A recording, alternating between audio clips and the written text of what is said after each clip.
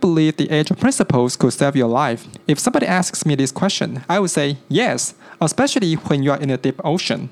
Hello guys, I'm Andy, your Agile coach. This is my podcast, Agile Rocket. This channel aims to talk about Agile practices from life cases in a comprehensible manner, boost the team collaboration efficiency with Agile methodologies, and help people adopt the Agile mindset in their daily life. Everyone could get something from each episode, no matter which domain you'd like to apply to. If you acknowledge the spirit of Agile, subscribe to my podcast, thumbs up, and grow with me. I think many people had seen the news several months ago that the Titan submarine imploded near the Titanic, and the passengers, including the OceanGate CEO, Stockton Rush, had all been dead because the submarine could not tolerate the huge pressure in the deep ocean. So, many experts started explaining why the tragedy happened. Some people pointed out that the material of the sub applied the carbon fiber that cannot tolerate the pressure in the deep ocean.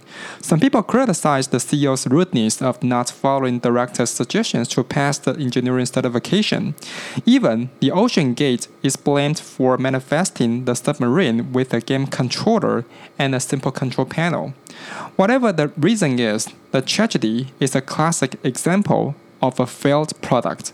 In my opinion, the tragedy could be avoided upfront if they follow the Agile principles to develop their ocean-touring business. But how? Today, I'd like to give you 3 basic ideas when you are handling a complex problem, especially when you are developing a product that is highly sensitive to people's lives, just as the Titan submarine. Iterative and incremental design, acceptance criteria, and business adaptability to risk. I believe the ideas will save you billions of dollars as the exceptional conditions occur and build strong credit with your customers. Okay, so why did it implode in the deep ocean? Now, there is a believable statement that Titan cannot tolerate such a high pressure in the deep ocean, then imploded, and 5 people died within 30 milliseconds without any feelings. So, where is the pressure? As we had learned in junior high school, the pressure under the liquid appearance could be calculated by the multiplication between the intensity of the liquid and the depth of an object. Let's assume that the intensity is fixed, so we could imagine that the deeper we are, the more pressure we should afford.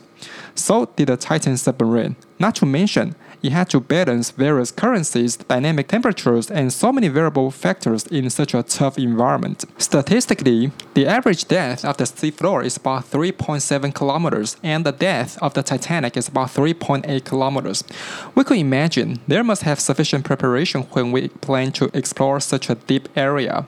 From my viewpoint, the OceanGate CEO was dealing with a complex system that contained many variable factors determining the safety of the ocean tourists, and the scenario pretty fits the usage of Agile principles. So the primary question is how to avoid similar tragedy from Agile perspectives. In my opinion, there are 3 Agile fundamentals to develop the ocean touring business and eliminate potential risks as possible as we could. First up, I think we should develop the business in an iterative and incremental manner. That means we should set up several small milestones achieved before completing the ultimate objective, and we are able to adapt the current status to results from each milestone to eliminate the possibility of failure. OceanGate is a private-owned company, so basically we cannot interfere with how they deal with the submarine, but from engineering perspective, they could adapt their business scope to the depth of the ocean. As I have mentioned, the average depth of the seafloor is 3.7 kilometers. How about exploring the ocean based on the depth, such as 200 meters per level? So the submarine could at least pass the stress testing through 19 levels to assure its safety. The submarine needs to tackle various factors like pressure, currencies, temperatures, light, and operating steps. These things are more complex and dynamic as deep as they sink. Even they could apply a robot to operate the submarine at different levels to validate the safety of the system without putting an individual at risk. And this way, I believe they could avoid many mistakes at low cost and seek further refinement to current Submarine to eliminate potential risks. In most times, we hope to get things done at one time, but that's almost impossible because there are lots of uncertainties we should discover from the iterative and incremental process. And then I think it's important to set up a must-pass acceptance criteria to provide the most protection for the tourists, no matter stress tests, machine inspection, or torrent training. There is no compromise to seek the highest level of safety for every adventure. In this tragedy, the Submarine was criticized for not using safe materials to afford the pressure outside the system. But if you carefully think about it, in fact, many bosses or managers might choose to sacrifice some quality to seek fast delivery, right? The only difference is that the former failed at the cost of 5 people's lives, while the latter, at most, failed at the cost of user satisfaction. I agree, sometimes we have to balance between the quality and the market timing, but that doesn't mean we have to sacrifice our lives to prove the product is wrong. Building sufficient amount of acceptance criteria helps the business gain more confidence to go further, and you could save people's lives when extreme conditions are fully considered. Lastly, the Ocean Gate could adapt the ocean torrent business to its risk tolerance. Through this event, we have known the Ocean Gate ran the business of deep ocean torrent of Titanic. But it is apparently that its system cannot tolerate such a risk in the deep ocean. A better approach is developing light ocean explorer in the very beginning and adapt its business scale based on the iterative and incremental trial results, as we said, the death level. It might not be the best pace to directly approach the ultimate destination. Instead, we should adapt the system to trial results, so we gradually approach the ultimate goals.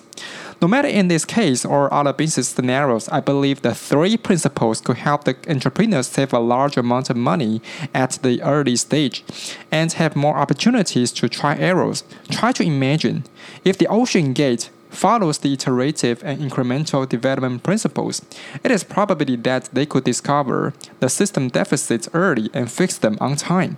Besides that, they were able to run their business at a relatively low cost by quickly bringing cash flow early once the Submarine passed the acceptance criteria. Finally, maybe the approach could protect tourists from death, and the 5 individuals could safely back from the deep ocean. And that's why I said the Agile principles may save your life in such a fierce condition. To sum up, I prefer to consider this event as a man-made tragedy instead of a natural catastrophe. The Ocean Gate CEO, Stockton Rush, tried to think out of the box without following the basic engineering principles that made the tragedy happen. The story also reminds us of never violating fundamental principles when your products are life-critical. Lastly, always be customer-centric. Don't put them at risk for your ambition.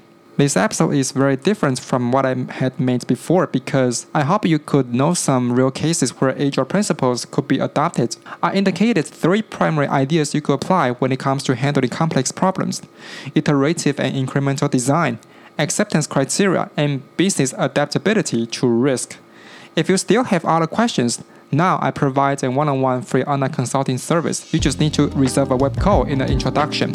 If you like this episode, thumbs up, subscribe me, and comment below if you have any questions. I'm Andy, your Agile coach. See you next time.